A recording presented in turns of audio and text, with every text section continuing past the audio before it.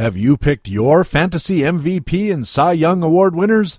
We'll ask Jeff Erickson of RotoWire.com and SiriusXM Radio how he's marking his ballot and much more next on Baseball HQ Radio.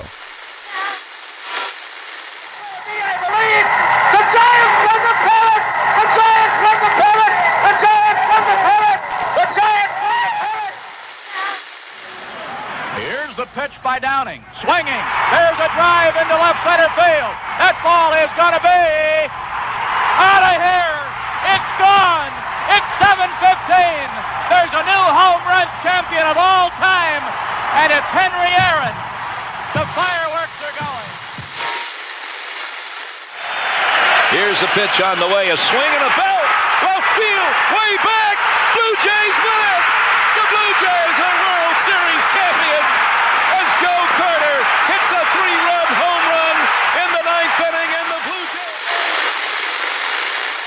Jays. Learn to play the winner's way, 'cause Baseball HQ Radio starts right now. And here's your host from BaseballHQ.com, columnist Patrick Davitt.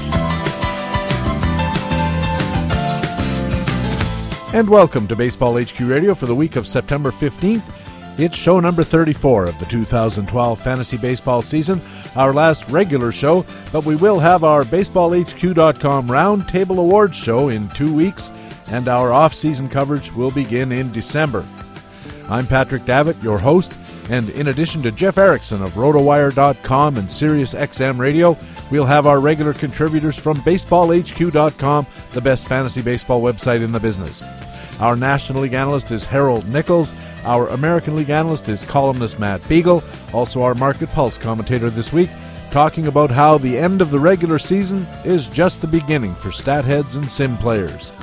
In our regular minor league minute, Rob Gordon looks at Houston outfielder Domingo Santana, and in his master notes, BaseballHQ.com publisher Ron Chandler talks about who will be the top players in 2013. It's another big show. Thanks for joining us here at Baseball HQ Radio. Hey, what do you say? Now the Phils, Brewers, and Diamondbacks are joining the playoff race. We gotta talk some baseball.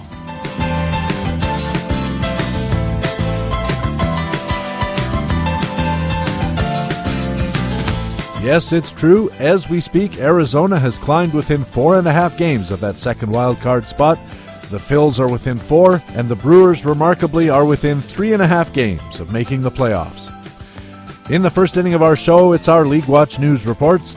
Matt Beagle is on deck with players from the American League, and leading off, it's the National League report, and our old friend, the Director of Skills Analysis at BaseballHQ.com, Harold Nichols. Nick, welcome back to Baseball HQ Radio. Thanks a lot, Patrick. Good to be here. Let's start in San Francisco. They're kind of looks like they're poised for a playoff run, but they might be doing it without their third baseman, Pablo Sandoval. Not that he's hurt, although he has been in the past. He's been a terrific hitter in odd-numbered years, 2011. Before that, 2009, 20-plus home runs, 300 batting average. This year, not so much injuries. He looks out of shape, kind of overweight. What's going on here? Well, and you look at the second half has just been awful. I mean, first half he had 307, 6 home runs, about 166 at bats. A decent first half, not what we'd like, and not as many at bats as we'd like because of injuries. But second half, we're looking at 246 batting average, 2 homers. The guy has just been absolutely awful. I guess the only thing you can say is that some of his numbers, his basic skills are pretty solid. 85, 86% contact rate. Walk rate has stayed about the same. Batting eyes stayed about the same. But the power seems to come and go, and that's the thing that's kind of hard to explain. Last season, incredible power in the second half. We thought, he's back after a disappointing 2010.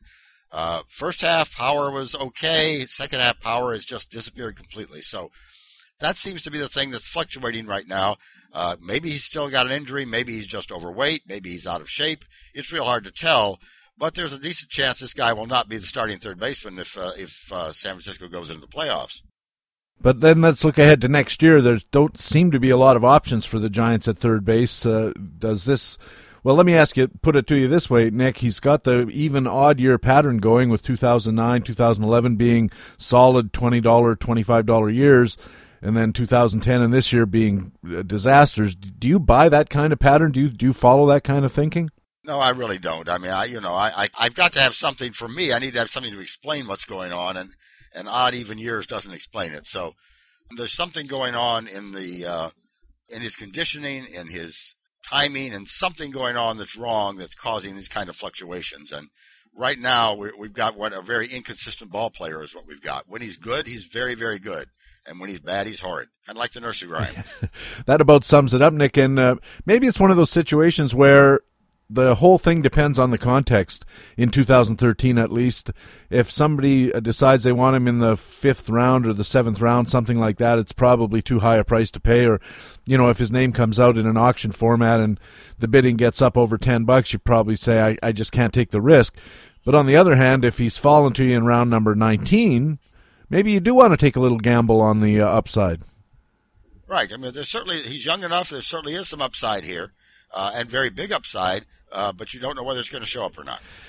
Speaking of power that hasn't come from the corners, San Diego acquired Yonder Alonso from Cincinnati in the big Matt Latos deal, and they were clearly looking for some solid power from Alonso, and I guess you'd have to say they haven't really got it. 7 home runs this year, .358 slugging percentage, more than 450 at-bats. That's not so good. Are there any promising signs here that Alonso could be a power producer? Well, Alonso I don't think is going to be a gigantic power producer anyway. We looked at Alonso as a prospect, as really a BA kind of guy with some sort of decent power. I don't know that we ever looked at him as a 30 home run guy. But if you look at what's going on in the second half, we begin to see some real promising signs with Alonso. He hit .259 in the first half. XBA was .255. That looked just about right.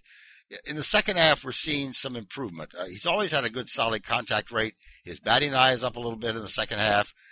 He seems to be, his power is up in the second half from below average, kind of league average in the second half. We're seeing a little bit of growth. Certainly some of what we saw early on was an adjustment to where he's playing. I mean, San Diego is going to depress a lot of those numbers, those offensive numbers, but he seems to be making an adjustment. This is not going to be a top tier, I think, first baseman, but he begins to look like a guy who can be fairly solid at that position. It's okay to have a batting average guy in the middle of your lineup because he'll drive in some runs if that's where the team decides to play him. Right, very definitely. So I think there's some promise with Yonder Alonso.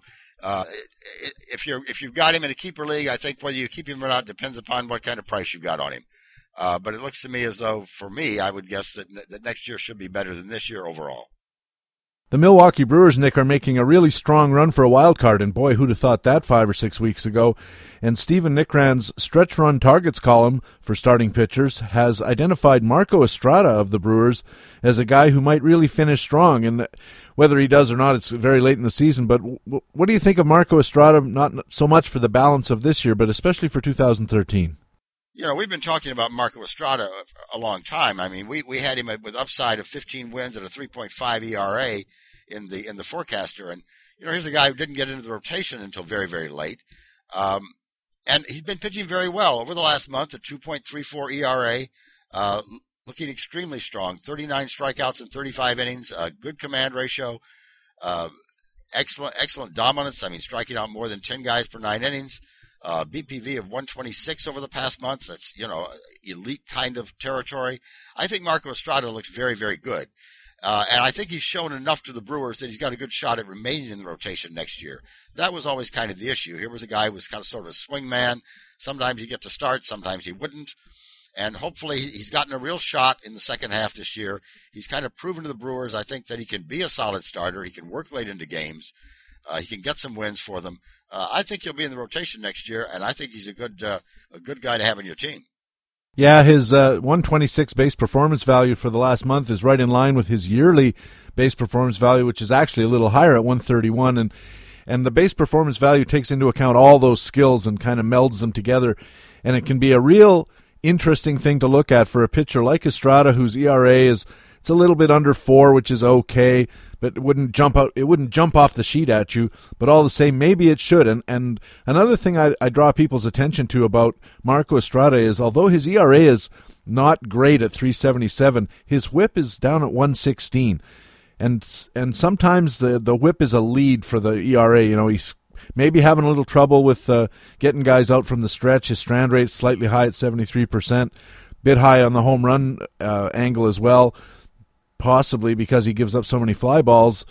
There's a lot to be intrigued by here. Yeah, very definitely. I think certainly someone that's worth watching, someone that next year you might be able to get a little bit later in a draft because he doesn't have the big name and because he has been in that swingman kind of position. But yeah, very, very intriguing sort of prospect for next year. And finally, another intriguing prospect for next year might be Sean Marshall, the relief pitcher in Cincinnati. He's a left-hander. Doug Dennis's bullpens column is right now going through an exercise where he looks ahead to 2013 at all of the bullpens in baseball, and he started with the Central divisions. And in that column, he said there might be good things ahead for the Reds' Sean Marshall. Yeah, they could indeed. If you look at what Sean Marshall's done over the course of the year, he's been very, very good. A 2.80 ERA, 10.9 dominance, excellent command, BPV of 167. That's way, way up there. A left-hander, yes, but they don't seem to use him exclusively as a left-hander. The thing to think about with Sean Marshall is what are they going to do with Aroldis Chapman? I mean, here's a guy who obviously has all the talent in the world and is pitching extremely well. He's finally come into his own this year. Does he stay as the closer? Does he head to the rotation?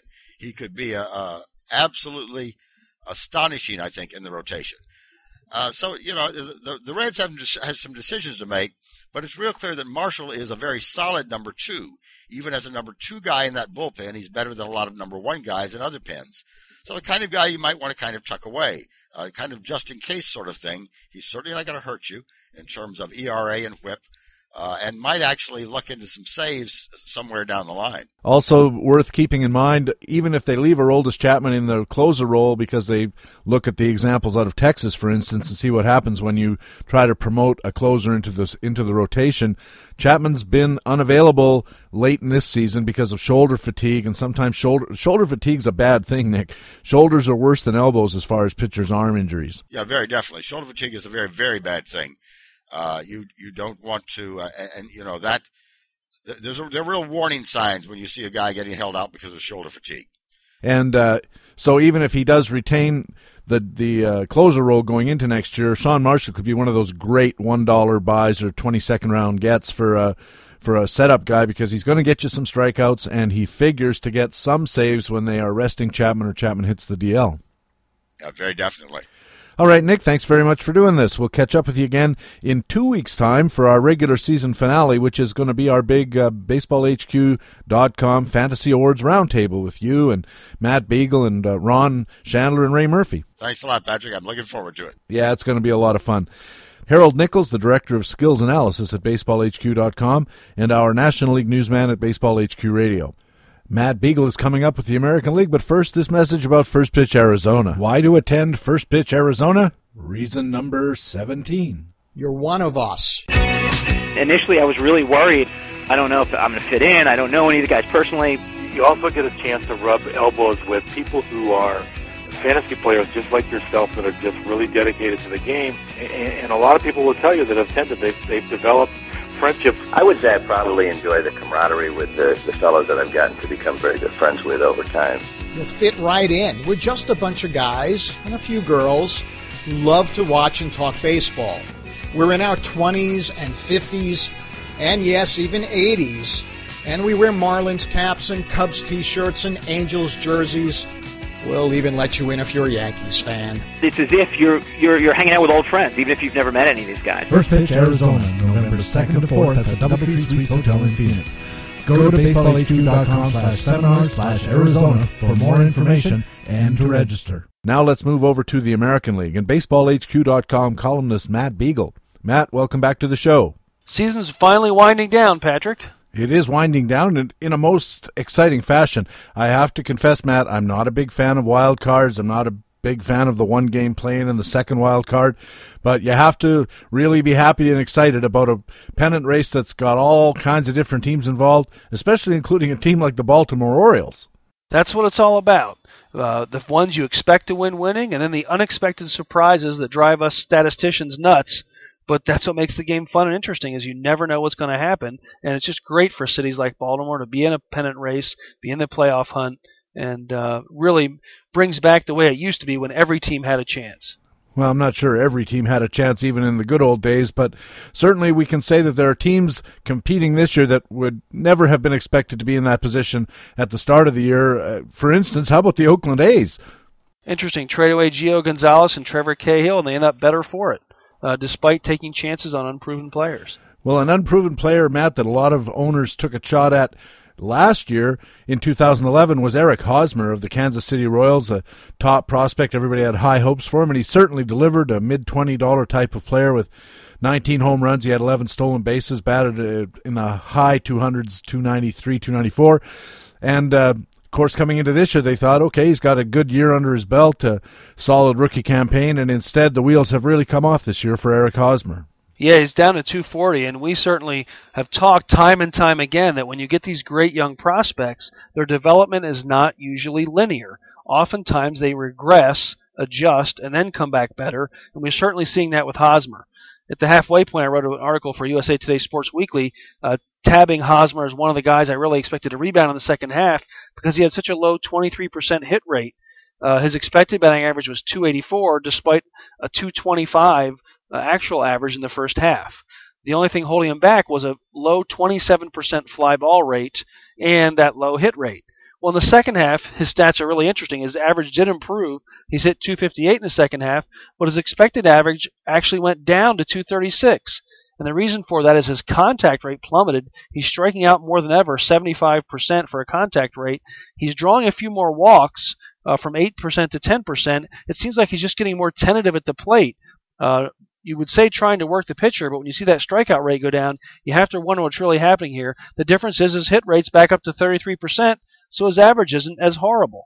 So here's a guy with really good skills we see in different places, but he just hasn't put them all together at once. And if he's going to hit for power, he's going to have to get that fly ball rate higher than 26, 27%. And, of course, the flip side of a very low fly ball rate for Eric Hosmer has been a very high ground ball rate, and he doesn't run well enough for that to be an advantage, so that's one of the sources of his low batting average in addition to the lack of power. Especially when you're in a position like first base and people are expecting power out of you. That was the question with Hosmer, is could he turn those doubles into homers? And so far it really hasn't, with only 13 homers so far. He also struggled against left-handed pitchers, hitting 237 in 2011 and 226 in 2012. So he hasn't figured out southpaws either, and that's why Hosmer struggled in 2012 and has disappointed a lot of owners who drafted him pretty high. Yeah, that left-handed pitching situation is really a concern, isn't it? Because he's demonstrated that he has the kind of skills that grow with time. He's had a solid walk rate in the second half of this year. He had a solid contact rate in the first half of this year. And you think to yourself, well, those are skills he's shown. If he just puts them together, he's going to have the kind of skills that lead to a good, solid batting average. But being able to hit left-handers might be a different thing. And so I'm wondering, Matt, looking forward, what do you think of Eric Hosmer now for 2013? I still like him for 2013. He's just about 23 years old, so still very young with a lot of major league at-bats under his belt. I think he can reverse that trend against lefties. I think he can learn to drive the ball. I think it's just going to take some time, and you have to discount these young players. Instead of overvaluing, anticipating the upside, you have to discount and understand there's a reason why everybody knows what a sophomore slump is. When the league adjusts to you, they can exploit your weaknesses, and until you prove you can adjust to those counter moves by your opponents, you're going to struggle. And we see this time and time again with rookies and with second-year players, that they don't just get better every year. It usually takes a period of adjustment to return and analyze what the league is doing to them, and then for them to adjust and successfully adapt to that. Yeah, we have done research at BaseballHQ.com, Matt, as you know, that suggests the threshold that you want to be paying attention to young players is the season in which they hit that 800 plate appearance mark, because the next year is when they really start to accelerate up to the elite levels, especially when they're young players. Usually we thought it was age 26, but it more turned out that age 26 was when they hit that 800 plate appearance level. Eric Hosmer will finish this year at around 1,000, so he could be a real good bet for 2013. It might be a sleeper based on his subpar performance this year. Speaking of subpar performance, Stephen Drew's been a disappointment for the last few years, mostly because of injury. He's now out of the National League, got traded to Oakland, which is trying to shore up for the stretch run. How do you like Stephen Drew as an Oakland A and looking ahead? Well, I think it's going to be very difficult this year. He came off a really severe injury that kept him out. And I think when you lose it in your legs, you lose your speed and your power. And we see that this year with only a few home runs with Drew and not nearly as many stolen bases. It's going to take some time for him to get healthy, be confident, and return to that power and speed combination he displayed earlier in his career. In the meantime, he's disappointing people with a 209 average, but his expected batting average is 243. His contact rate has been dropping each of the last 4 years from 84% back in 2009, consistently down to 76% here in 2012. His low hit rate is also making his skills look even worse. He's actually expected batting average, like we said, 243, because he's increased his plate patience. He's always been relatively patient at the dish, but this year up to 12% walk rate. So I think here we see that a guy who's struggled, he hasn't got a lot of at-bats the last few years, he struggled with injuries, and I don't think I'd expect too much from him in 2012, but I think with a full off season to train and really get ready for the season, I would expect him to bounce back with a much better year in 2013. Matt, down in Texas, second baseman Ian Kinsler has been one of those guys who's always flirted around the higher levels of most drafts, a good solid $20 player, a power-speed combination, but his Achilles heel has tended to be his batting average, and that's certainly again the case this year. Well, Kinsler's been a batting average risk. If you look at 3 out of the last 4 years, he's hit 263 or lower. The only year he hit above that was 2010. He hit 286, and that year his expected batting average was 256. So I think, again, everyone expects Kinsler to take that next leap, and they bid based on that instead of what he's actually done. This year we see his walk rate has plummeted from 13% to 8%. We see his contact rate has returned to his career norm of 86%. In 2011, we were disappointed because he had a low 24% hit rate. But we see that he also had a career high contact rate. We thought maybe he was developing a new skill, but in fact that was a fluke. He's regressed back to his normal contact rate. He still has a low hit rate this year of 28%. And we see that in the first half he did great. His expected batting average was even better than his batting average because he was putting the ball in play at a 26% line drive rate. But in the second half, his line drives have disappeared, and instead you see fly balls, and his home run per fly ball rate's down to 8%, and even though he's hitting more fly balls, he's getting less homers. And that's something that might change. It varies a little bit. I know, Matt, doesn't this strike you as the kind of guy who, again, looks like a bad year in 2012 might set him up for a much better year in 2013? You might be able to catch a top-value player for less than top-value dollars? Exactly. It's looking at what does he actually perform, and then what upside does he have or what downside. Kinsler has a large standard deviation of his performance. So you have to factor that in, that this is a guy who you don't want to take too early because it's very risky. He has to get 30-30 to justify that draft position. But if you can get him in the third round, maybe he's got that first round upside you're looking for. And at that point, you're getting him at a much lower price. So you're not depending quite as much on him across all the categories. Also in Texas, Matt, the pitcher Scott Feldman came into 2012 without a clearly defined role. Then they had a bunch of injuries in their rotation. Now he's there, and the results don't look that good on the surface. 4.97 ERA, a whip around 135. But when we look into it a little bit, these skills are, to say the least, intriguing. Yeah, Feldman has really been working on his control, getting the ball over the plate, now only walking 2 batters per 9 innings, 1.4 since the All-Star break. Here's a guy now his strikeout-to-walk ratio is more than 3-1. But he doesn't look that good because he has a 33% hit rate and a 64% strand. When you're allowing more base runners and stranding less, it's going to artificially inflate your ERA. And that's what's going on here with Feldman.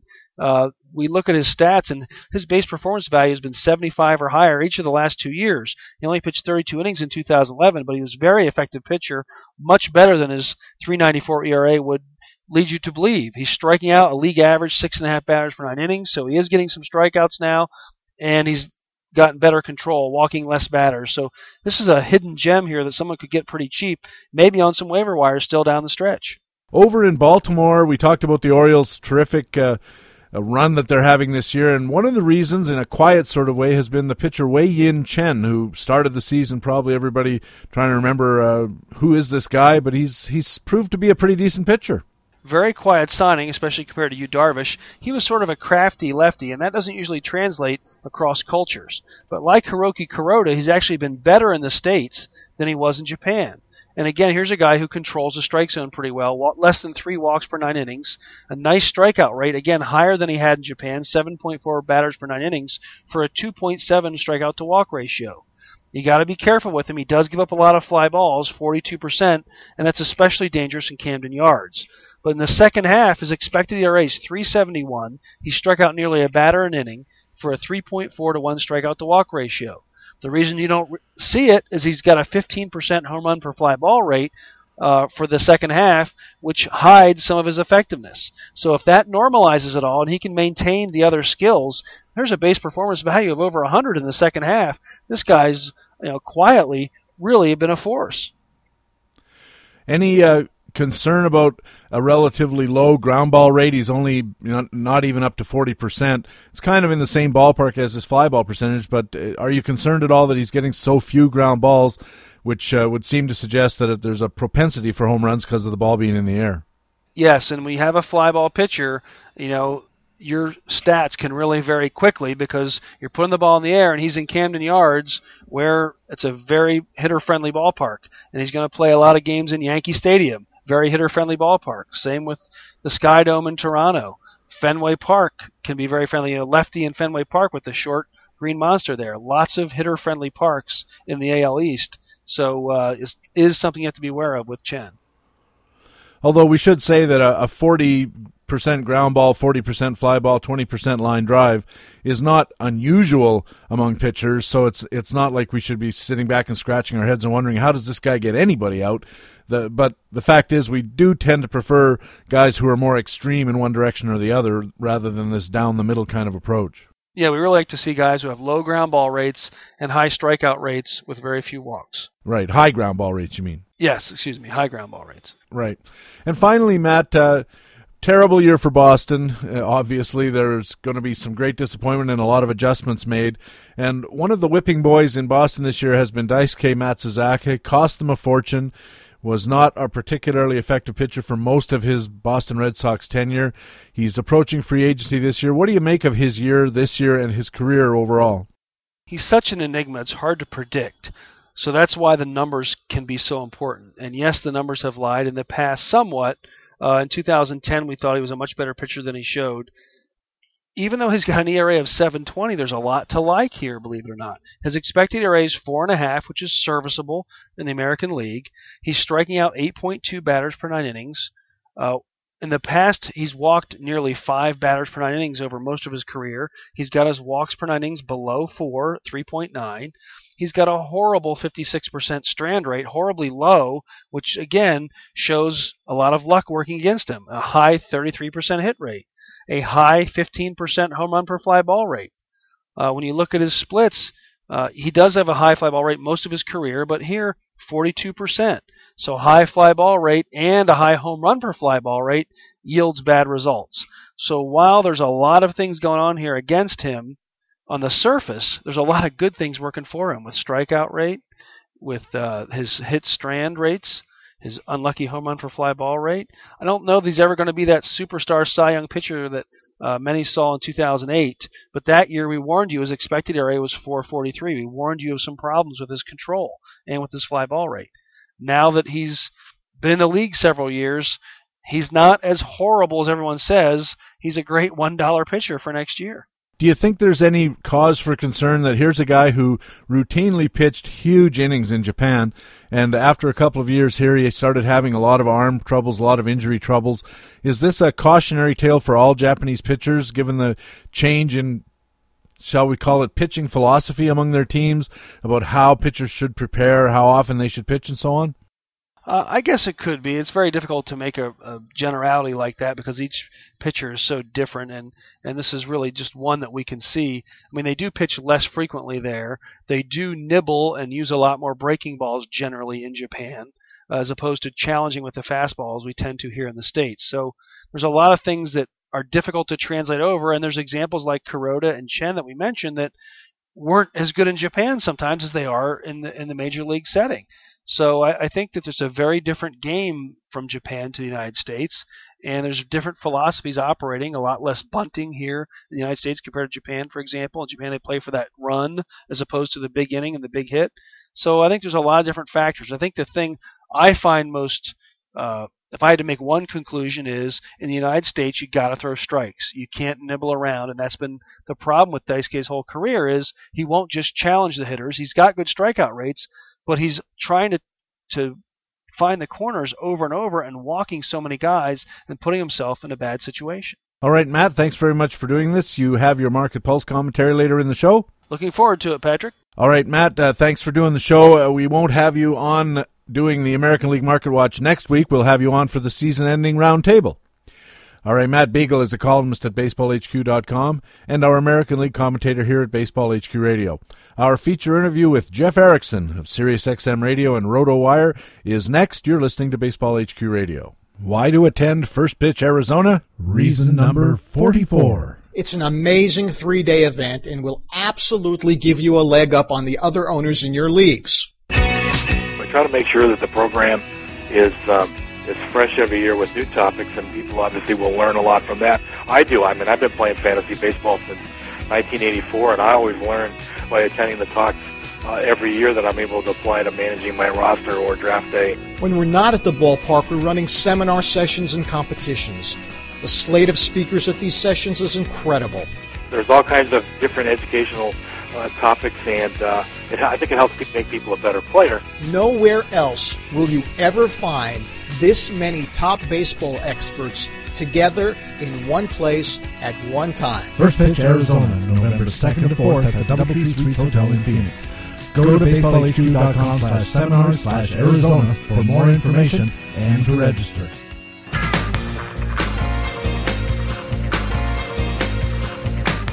And welcome back to Baseball HQ Radio. It's my pleasure now to be joined by Jeff Erickson of RotoWire.com and SiriusXM Fantasy Baseball channel on the satellite radio. Jeff, welcome back to Baseball HQ Radio. Hey, thanks again for having me, Patrick. Always good to talk to you.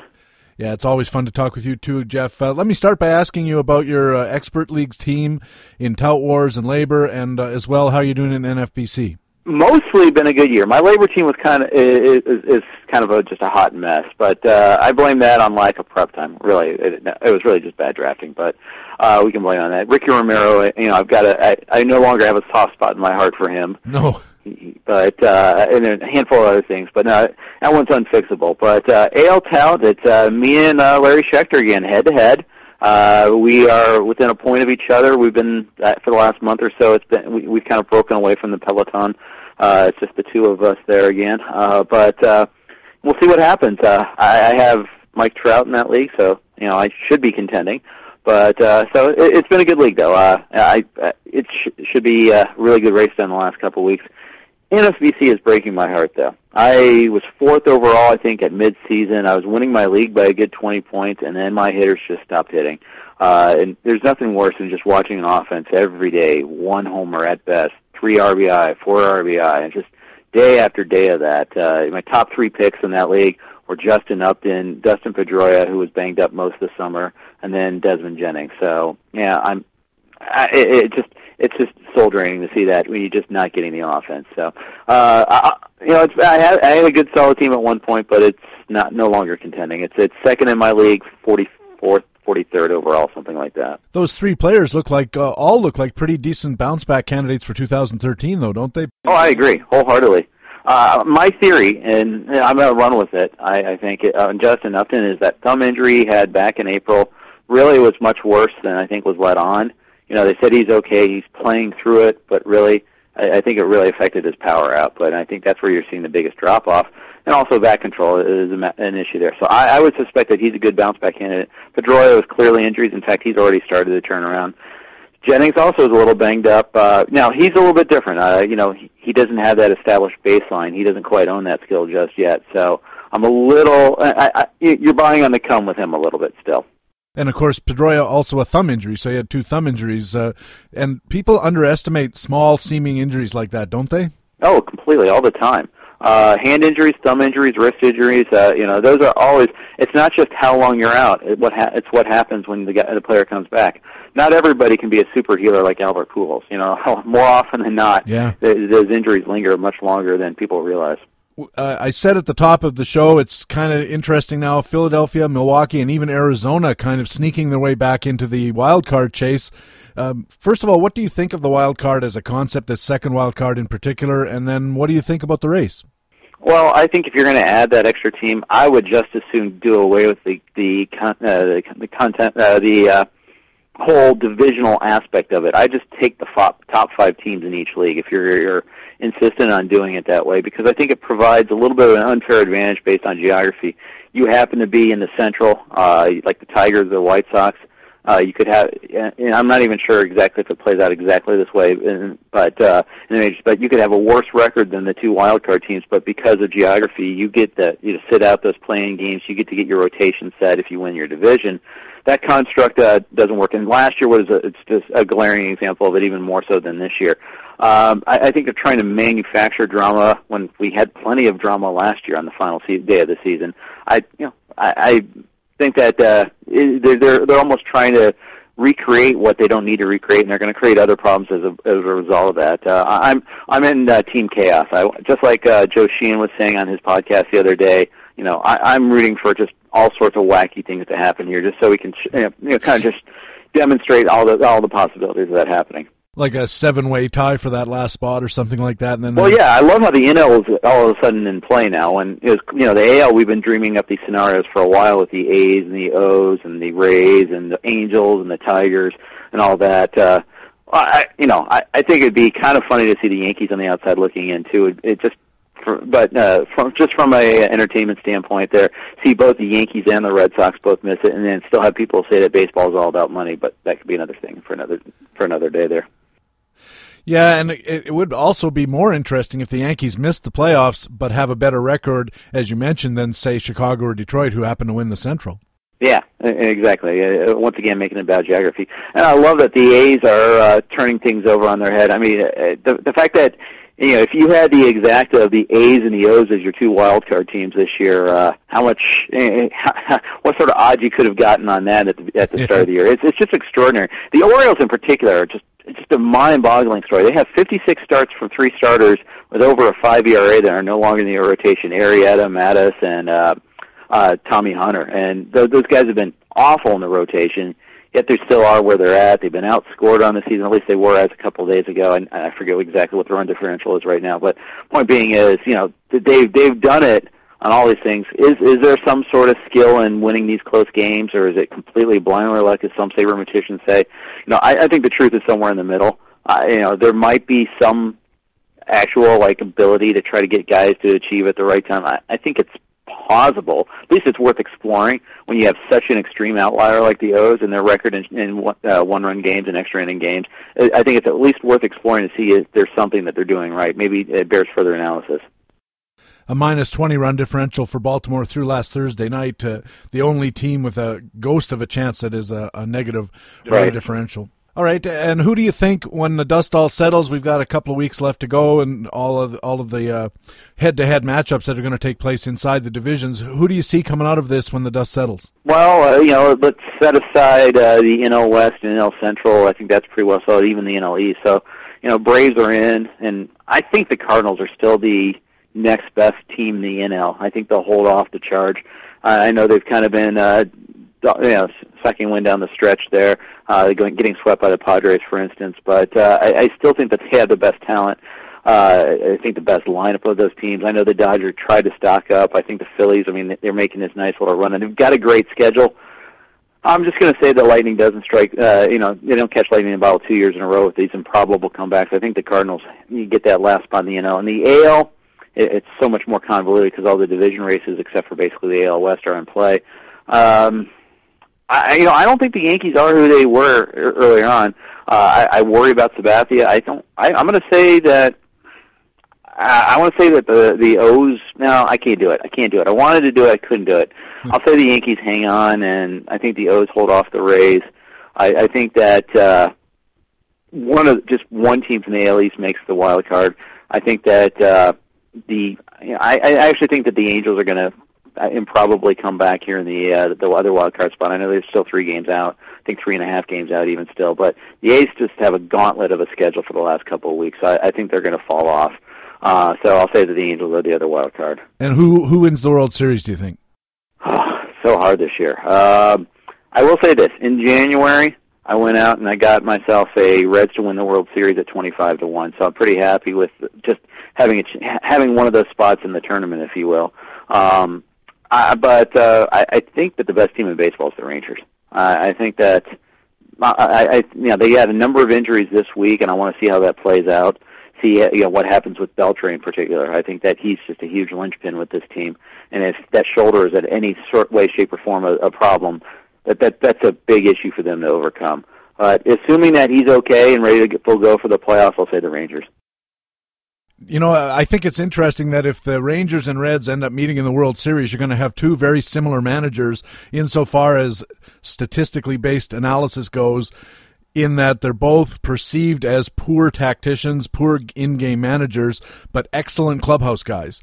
Their players love them. And it's the question, what matters more? I think in the long run, it's the clubhouse stuff. It's to get the most out of it for a long run. But clearly, in a short series, everything's under the magnifying glass. We saw Ron Washington's tactical flaws last year. You're going to see, if those 2 meet up, you're going to see more bunts with men on second base and nobody out than you've ever seen in any other World Series, I think. But the tactic kills me, drives me crazy. But at the same time, at least in the AL games, you'll get to see Todd Frazier play at least a few times. So there's that.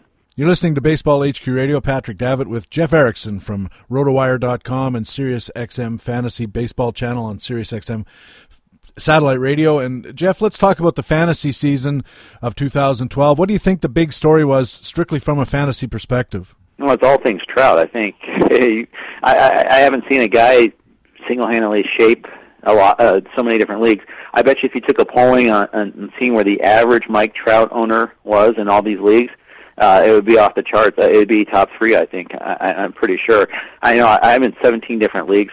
4 of them are score sheet, another one's Stratomatic, so those 5 don't count. But my standard roto leagues, I think 10 of the 12 teams are, I think they're all in the top 3, maybe 2 or higher. It's pretty remarkable how well those teams have done.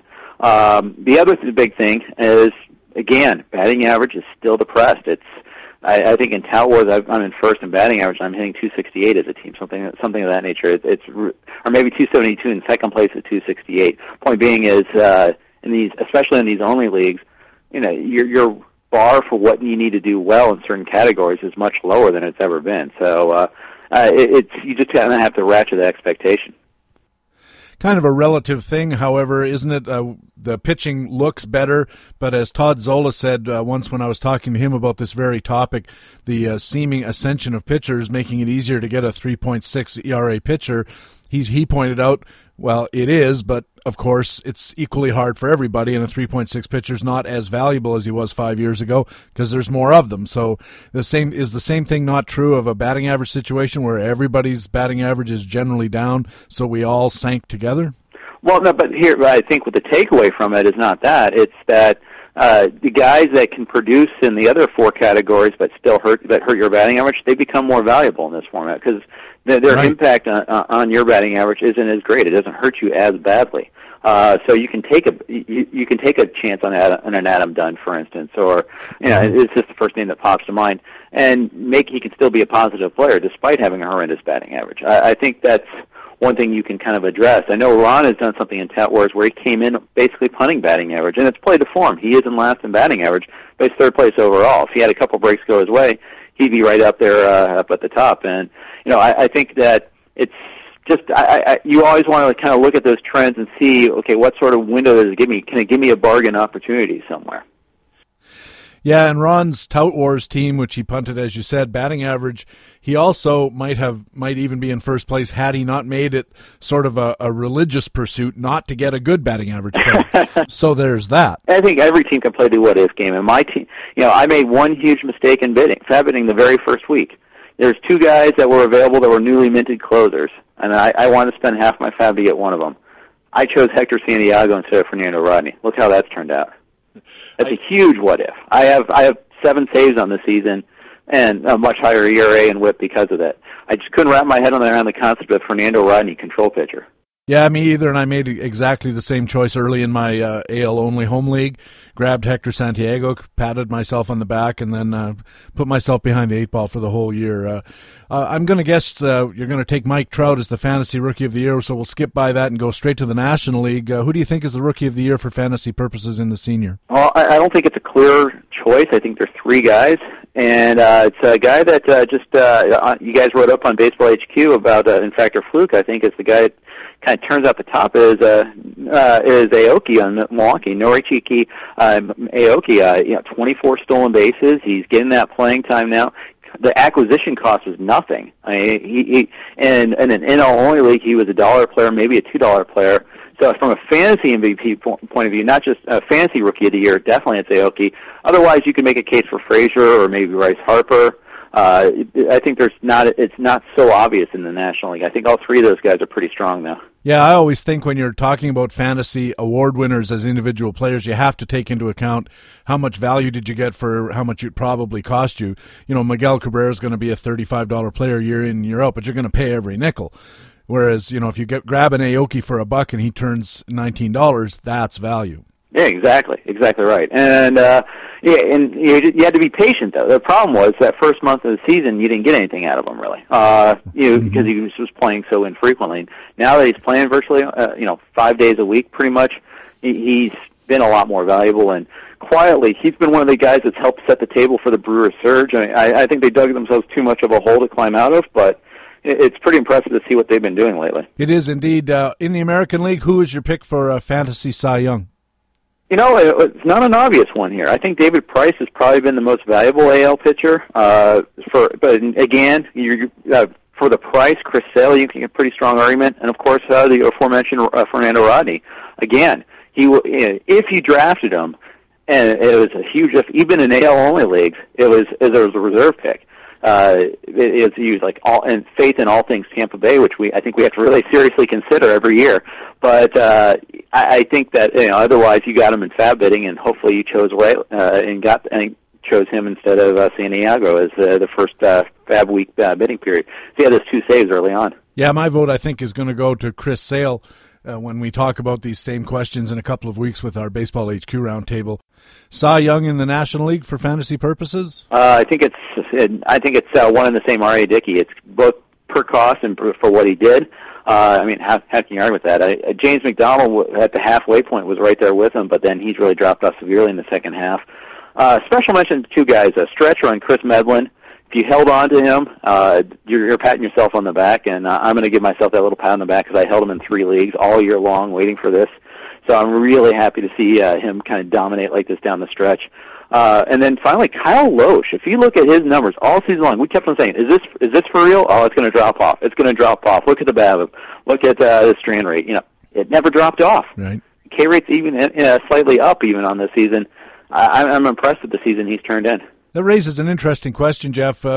We have all of these metrics, and we say we expect regression, but we're starting to think, at least I am, that a single season or a half season is not necessarily a long enough time for that regression to occur. A bad start does not necessarily augur a guarantee of any kind for a strong finish or vice versa.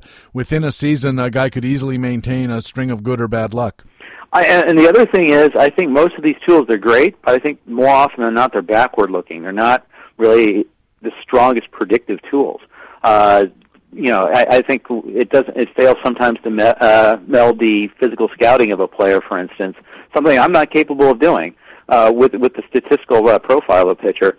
Or it doesn't even explain how a guy's doing that. Some guys, I think, do have for instance, may have a lower baseline for their BABIP or something, or their home run to fly ball rate. Matt Cain comes to mind in terms of that, for that metric. But, yeah, you're right. And the sample size, certainly for pitchers, I think, is that, and the final question of that is, regress to what? What is he regressing to? Right. It's easy to say regression, but it's another thing to actually come out with any sort of precision about it. And I think that's an area that we're still working on. It is indeed. Let's talk about most valuable players. I know Mike Trout's probably going to get a lot of talk as the MVP for the American League in real baseball when those votes are cast. He certainly has a lot of case to be made as a fantasy MVP. Is he yours? No-brainer for fantasy MVP. I mean, by whatever measure you choose, he is the fantasy MVP this year. It's not even close. All right, then we'll skip over to the National League and ask you about that. I think the better question, though, is this. If you're drafting next year, where do you take him? Yeah, Ron Chandler has already stirred up some controversy by saying he's going to be, next year's Eric Hosmer more likely than he's going to be next year's Mike Trout, V2. Yes, and he's going to be taking the top 5 picks. He'll be taking the top 3 picks and maybe the top pick overall in a lot of leagues. I personally have Cabrera and Braun over him, and that's when I have to start thinking. But it's really it's a difficult thing to let that go by. Patrick, how early would you take him next year? I think the risk is too high. I mean, if he fell to me 8 or 9, and I'm looking around and what I see there is maybe Justin Verlander as a competition because I prefer hitters over pitchers. I think even with a fairly sharp regression, especially in power, he still has the potential to be a lower first-round, upper second-round guy just based on talent alone. But definitely, if I've got picks 1 through 5, there are established players I think I don't want to accept the risk of a second-year guy having a second-year season. I can believe that. I can buy into that a little bit. And it's funny. 2 months ago, I think I had him at 15, and everyone was saying I was too low. And now I've got him, and I think I've got him around 3 to 5 area there. And I may revisit it, but I think some of the guys that we are thinking about counting on, I don't know if you can count on them either. I'm never going to take Troy Tulowitzki in the first round anymore. I just can't do that. Robinson Cano will go up there. I think Joey Votto will probably go up there, but he got hurt too. Matt Kemp, what do you do with him? Carlos Gonzalez. But you keep going. You look down the line. The first round was pretty tough this year. Yeah, and Gene McCaffrey, a friend of both of ours, I was talking to him about this very topic, and his opinion is that if you've got a very top level round, or you've determined that you're going to spend very heavily on your first pick in an auction, that you really have to get one of those 5 category guys, and that even kind of eliminates Miguel Cabrera to an extent. It probably eliminates Votto. His bad knee is going to cut into what speed was already declining. All of a sudden, if you believe that you really want 5 categories out of your top guy, the market just shrinks. The question is, how many of those animals really exist? It's almost a false construct if you're drafting 7 that you're going to get one of those sort of guys.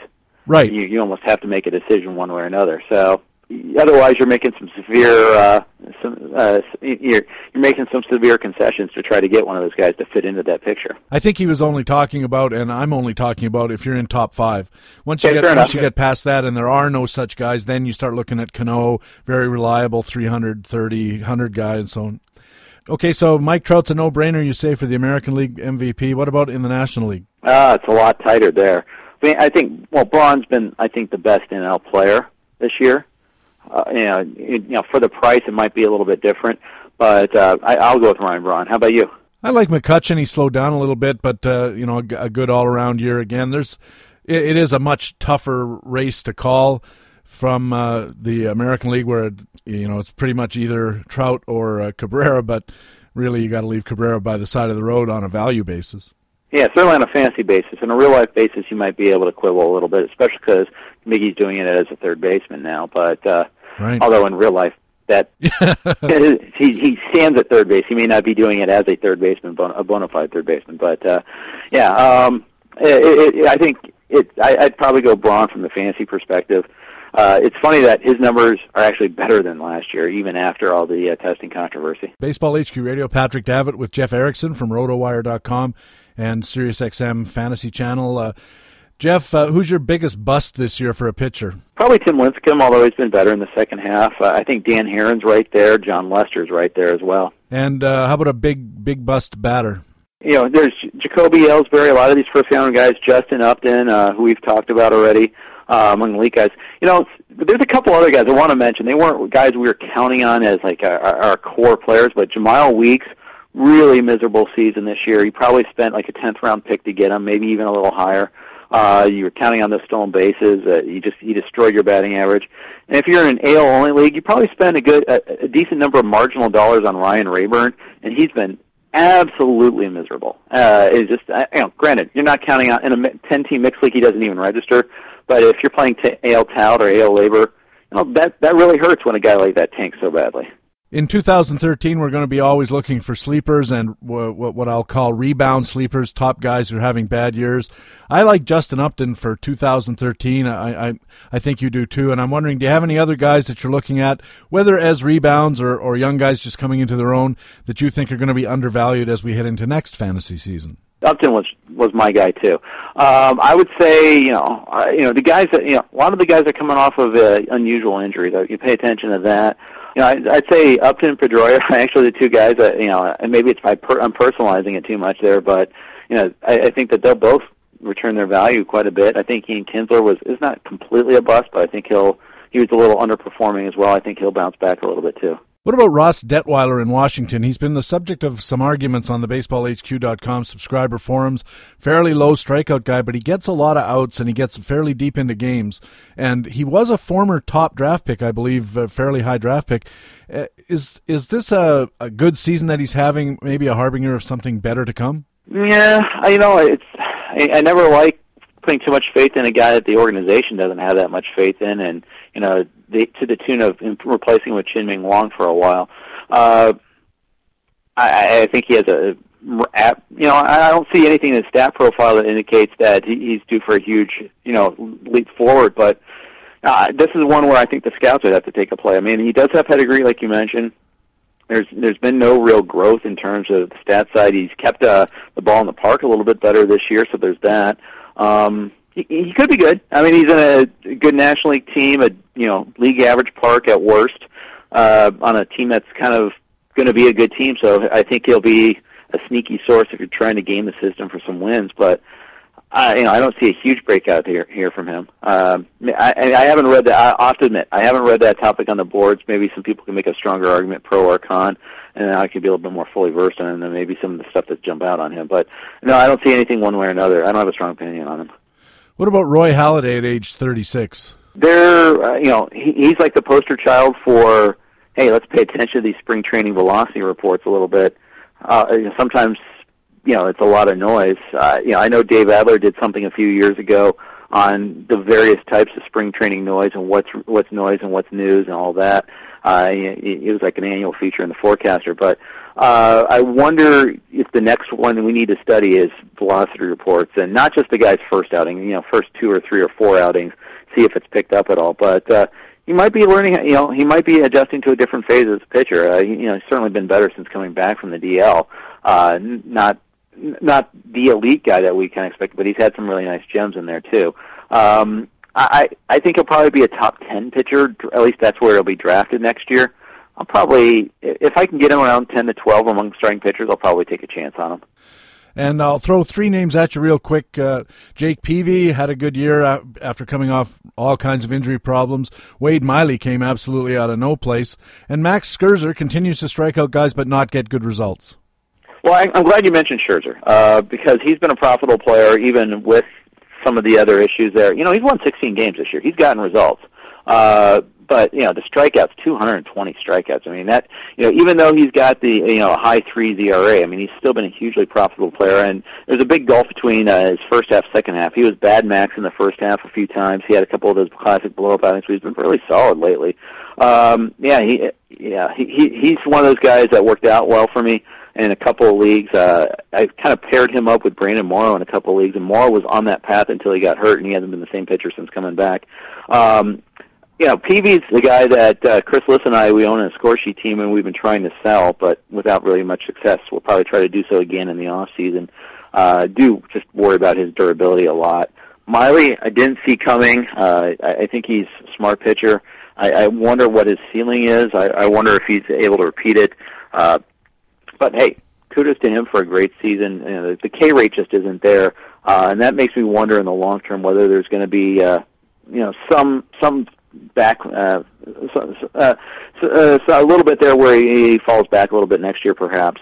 There's something about me that just doesn't completely utterly trust him. And would you throw $1 at Roger Clemens if he turns up in Houston?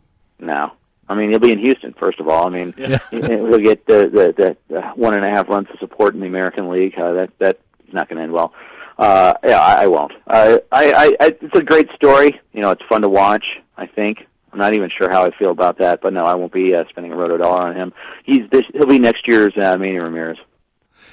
And finally, Jeff, before we let you go, you have rotowire.com. You're on the air with SiriusXM satellite radio, and you have a new vehicle, a video that is appearing, and it's really, really good. And I'd like you to tell the listeners where they can find it and what they can expect. Yeah, sure. We're dabbling in that. We have a YouTube channel now. You can just go to rotowire.com/video.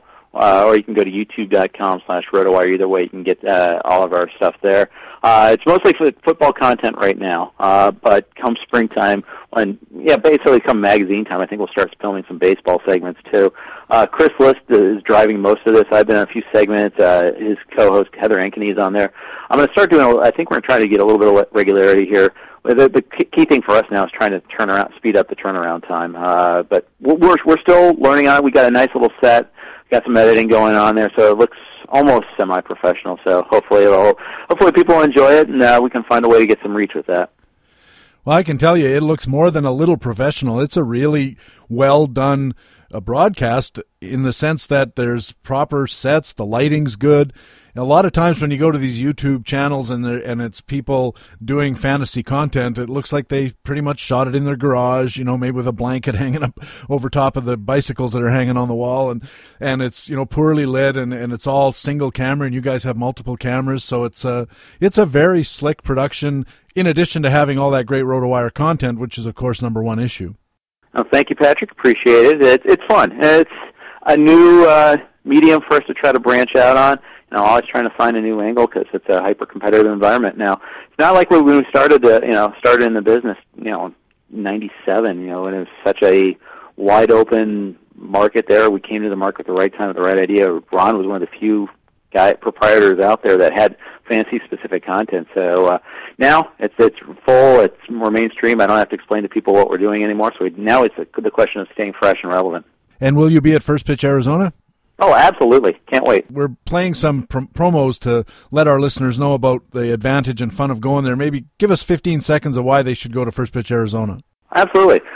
Get to see great prospects from any seat in the house, get great analysis from the top guys in the industry, and build up a ton of camaraderie, too. I can't tell you how awesome this industry is in terms of just good, solid, friendly people to hang out, talk baseball with, and play poker with at night, get some good information and do well in your leagues, and just think baseball in November in Arizona where there's nice warm weather. It's not a hard sell. It's a great time. You should really try it out. Absolutely. Jeff Erickson, thanks very much for joining us. Anytime, Patrick. That's Jeff Erickson from rotowire.com and SiriusXM satellite radio, and also from that YouTube video channel. You got to check that out as well. I mentioned First Pitch Arizona. We're going to have another one of those little promos for the event just to try to convince you to think about it at least, and then when we come back, our regular commentaries. You're listening to Baseball HQ Radio. Why to attend First Pitch Arizona? Reason number 58. The stadiums are empty. I do like going to the baseball games and seeing players in an environment where maybe there are 200 people in the stands with you at most. You can pretty much get any seat in the house. Front row behind home plate, it's yours. Hang out with the scouts and their radar guns. Front row behind the dugout, it's yours. Get a first-hand earful of what the coaches are telling the players. You have an opportunity to go down right by the dugout. And oftentimes the players will come and talk to you because they're at a point in their careers where they don't know how important or how famous or how they're really supposed to act. Josh Reddick, what a terrific kid. I talked to him right before the game. I'm sitting behind home plate. His first two batting appearances, he struck out. Third appearance, he hit one over the right field wall. And as he crossed home plate, we made eye contact, and he gives me a thumbs up. Now, come on. He doesn't know who I am. First Pitch Arizona, November 2nd to 4th at the DoubleTree Suites Hotel in Phoenix. Go to baseballhq.com/seminars/Arizona for more information and to register.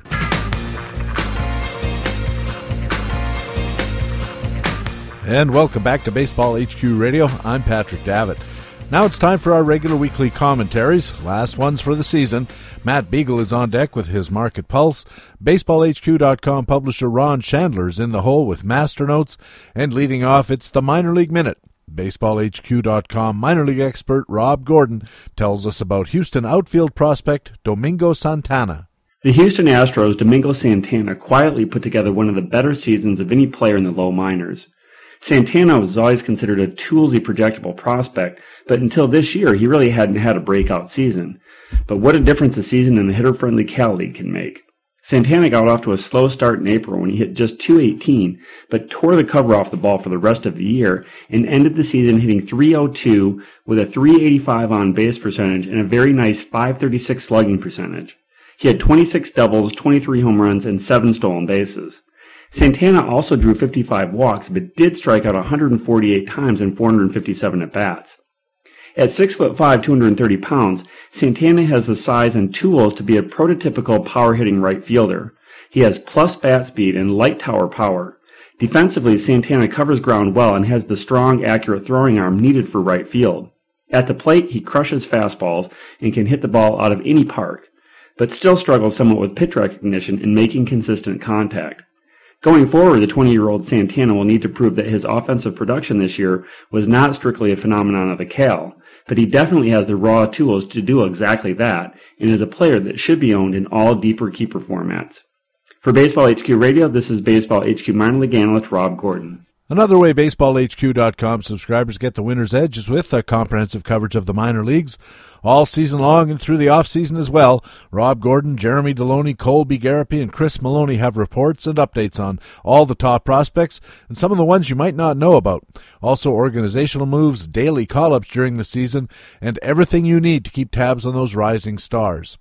Baseball HQ's call-up reports this week looked at Milwaukee outfielder Logan Schaefer, Arizona outfielder Adam Eaton, Seattle infielder Carlos Trenfel, Cincinnati left-hander Tony Cingrani, and many, many more.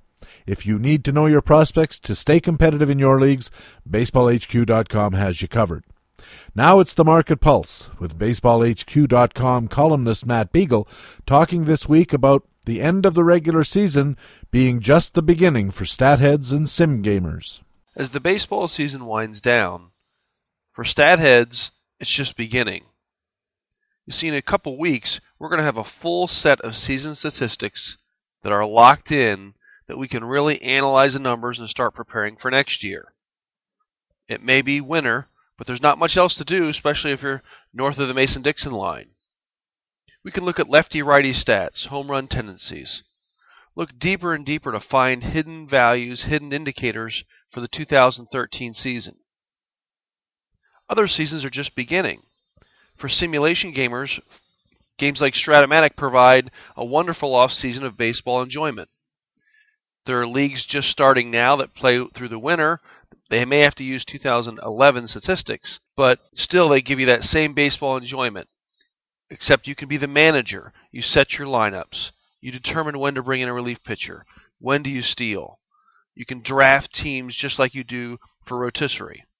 If 2011 stats are too stale for you, there are old seasons you can play from the 70s, the 80s. There's a Negro League set out. There's Hall of Fame sets. All kinds of interesting baseball memorabilia that you can sift through, analyze, and take yourself back in time and put yourself in the manager's seat to keep enjoying this great sport of ours. Some simulation leagues start drafting using the latest stats in the middle of November. And that gives you a full winter of enjoyment. I have another draft in December, one in January. So you can start that season and keep baseball fresh. Keep looking at those statistics, discovering those guys who will be the leaders of 2013, the hidden values, the dollar speculations. So even though baseball may be over in September 30th in that area, for those of us who do numbers, it's just beginning. With a Market Pulse for Baseball HQ, I'm Matt Beagle. Matt Beagle's columns on a variety of fantasy baseball topics appear regularly at BaseballHQ.com. Matt's also the official video blogger for Stratomatic. Coming up next, it's Master Notes with BaseballHQ.com publisher Ron Chandler. But first, this last message about First Pitch Arizona. Why to attend First Pitch Arizona? Reason number 23. Every year I look at the list of guys who are going down there, and I think, wow, that's an amazing list of players. We took a ride down to the Scottsdale ballpark, and there's some pretty big guy playing third base, hit a ball that I don't know has come down yet. Who is that guy? And someone goes, Pujols, something like that, Albert Pujols. Those of us that went to the conference, after seeing him launch a couple of rockets, had him on our rosters for his rookie season. Dan Ugla. And nobody had ever heard of him, and lo and behold, the next year he's hitting 25 home runs in the major leagues. So it's a great opportunity to watch young players and get some insight into where they are in their development and how they might help your team in the future. And it's always fun to watch the young prospects. Every year the quality of the players down there is just amazing. First pitch, Arizona, November 2nd to 4th at the DoubleTree Suites Hotel in Phoenix. Go to baseballhq.com/seminars/Arizona for more information and to register. Yeah, people say it's the second best thing to draft day, and I've been down there many times, and I can tell you, you won't have a better time talking about fantasy baseball and seeing the games than you will at First Pitch Arizona in Phoenix, November 2nd to 4th. Now it's Master Notes, BaseballHQ.com publisher Ron Chandler, talking this week about who will be the top players in 2013. With the season less than 3 weeks away from completion and many fantasy owners already looking to next year, people are already asking who will be the top players in 2013. The easy answer is to just look at this year's top players and assume that many of them will be back on top in 2013. But history shows that this is just not the case. In fact, our track record in projecting who is going to be among baseball's top players each year is pitiful. Over the past decade, we have about a 40% hit rate. So to do this exercise, we have to cast out a wider net, looking not only at this year's top players, but also those who, through growth or regression, could vault into the first round next year. Let's start by looking at the current top 15, based on 5x5 rotisserie value. Number 1 is obviously Mike Trout. Several analysts, myself included, have already written extensively about how much regression we should expect for next year. I maintain that there are too many variables working against him and that a return to the first round is far from guaranteed. The next two are Ryan Braun and Miguel Cabrera, two players who have shown consistent productivity over the years, also good bets to return to the first round. Andrew McCutchen is currently number 4, given his consistent growth trend, is also a decent bet to return to this elite level. The next two are likely to fall short. R.A. Dickey is number 5, and would be a long shot to repeat. Pitchers have a tough time sustaining their value anyway, and Dickey's age, even as a knuckleballer, works against him. He's already fading in the second half. Number 6 is Josh Hamilton, also too many risk factors. He's also been inconsistent over the years. 7th, 8th, and 9th are all pitchers. All of them could well return to these elite levels: Clayton Kershaw, Justin Verlander, and Felix Hernandez. However, historically, the odds are against all three being able to do just that. Remember what happened to Tim Lincecum this year. The next three will be hard-pressed to return first-round value again as well. Number 10, Edwin Encarnacion. He's been inconsistent, has battled injuries in the past, though he could be a strong candidate for second or third-round value. Number 11 is Adrian Beltre, who's been a consistent producer but is only ranking this high in 2012 because of the extraordinary numbers he's put up over the past 6 weeks. That is too small a sample size to bet a future on. And number 12 is Fernando Rodney. No way he repeats. In fact, I can't remember the last time I even saw a reliever among the top 15 players. Carlos Gonzalez checks in at number 13. I could see him improving on that next year.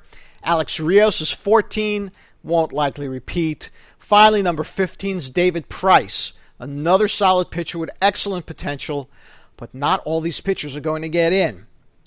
Of these 15, 8 are first-timers to the first round, which shows how volatile these rankings can be.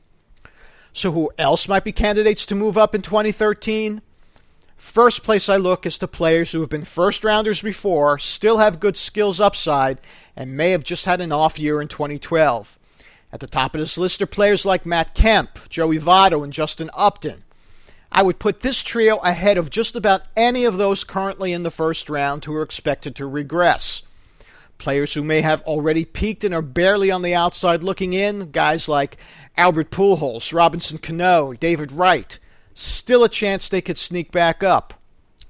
And there are those young, upwardly mobile youngsters who are only going to get better. Players like McCutchen and Price were this year.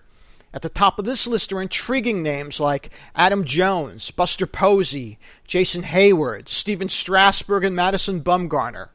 Slightly behind them, and maybe another year away, guys like Starlin Castro, Chris Sale, and maybe even Chris Medlin. Intriguing names, but longer shots. Chase Headley, Desmond Jennings, Brett Lawrie, and possibly even Jeff Samardzija. 80% of next year's top players are going to come from those we project to finish in the top 4 rounds. So we're drawing from a pool of about 60 players. The other 20% are probably not even on our radar right now. This past spring, who thought R.A. Dickey, Alex Rios, and Fernando Rodney would even be in the top 300, let alone the first round? Just a lot of food for thought as we head into the offseason and start trying to project what is going to happen in 2013. Follow along with us all offseason at BaseballHQ.com, and I am now on Twitter as well. Follow me at Ron Chandler. For Baseball HQ Radio, this is Ron Chandler. Ron Chandler writes a weekly column every Friday on BaseballHQ.com. This week, Ron writes about random opinions and brain flakes. Ron also has a weekly chat every Wednesday morning at 11 Eastern at usatoday.com, and he drops in to discuss his columns and other topics in the subscriber forums at BaseballHQ.com. You can get Ron's master notes delivered to your inbox every Friday with the free Fantasy Friday e-newsletter. Just go to BaseballHQ.com and sign up. Of course, Ron also has his master notes here at Baseball HQ Radio every week. And that's Baseball HQ Radio for the week of September the 15th. Thanks very much for taking the time to download and listen to show number 34 of the 2012 fantasy baseball season.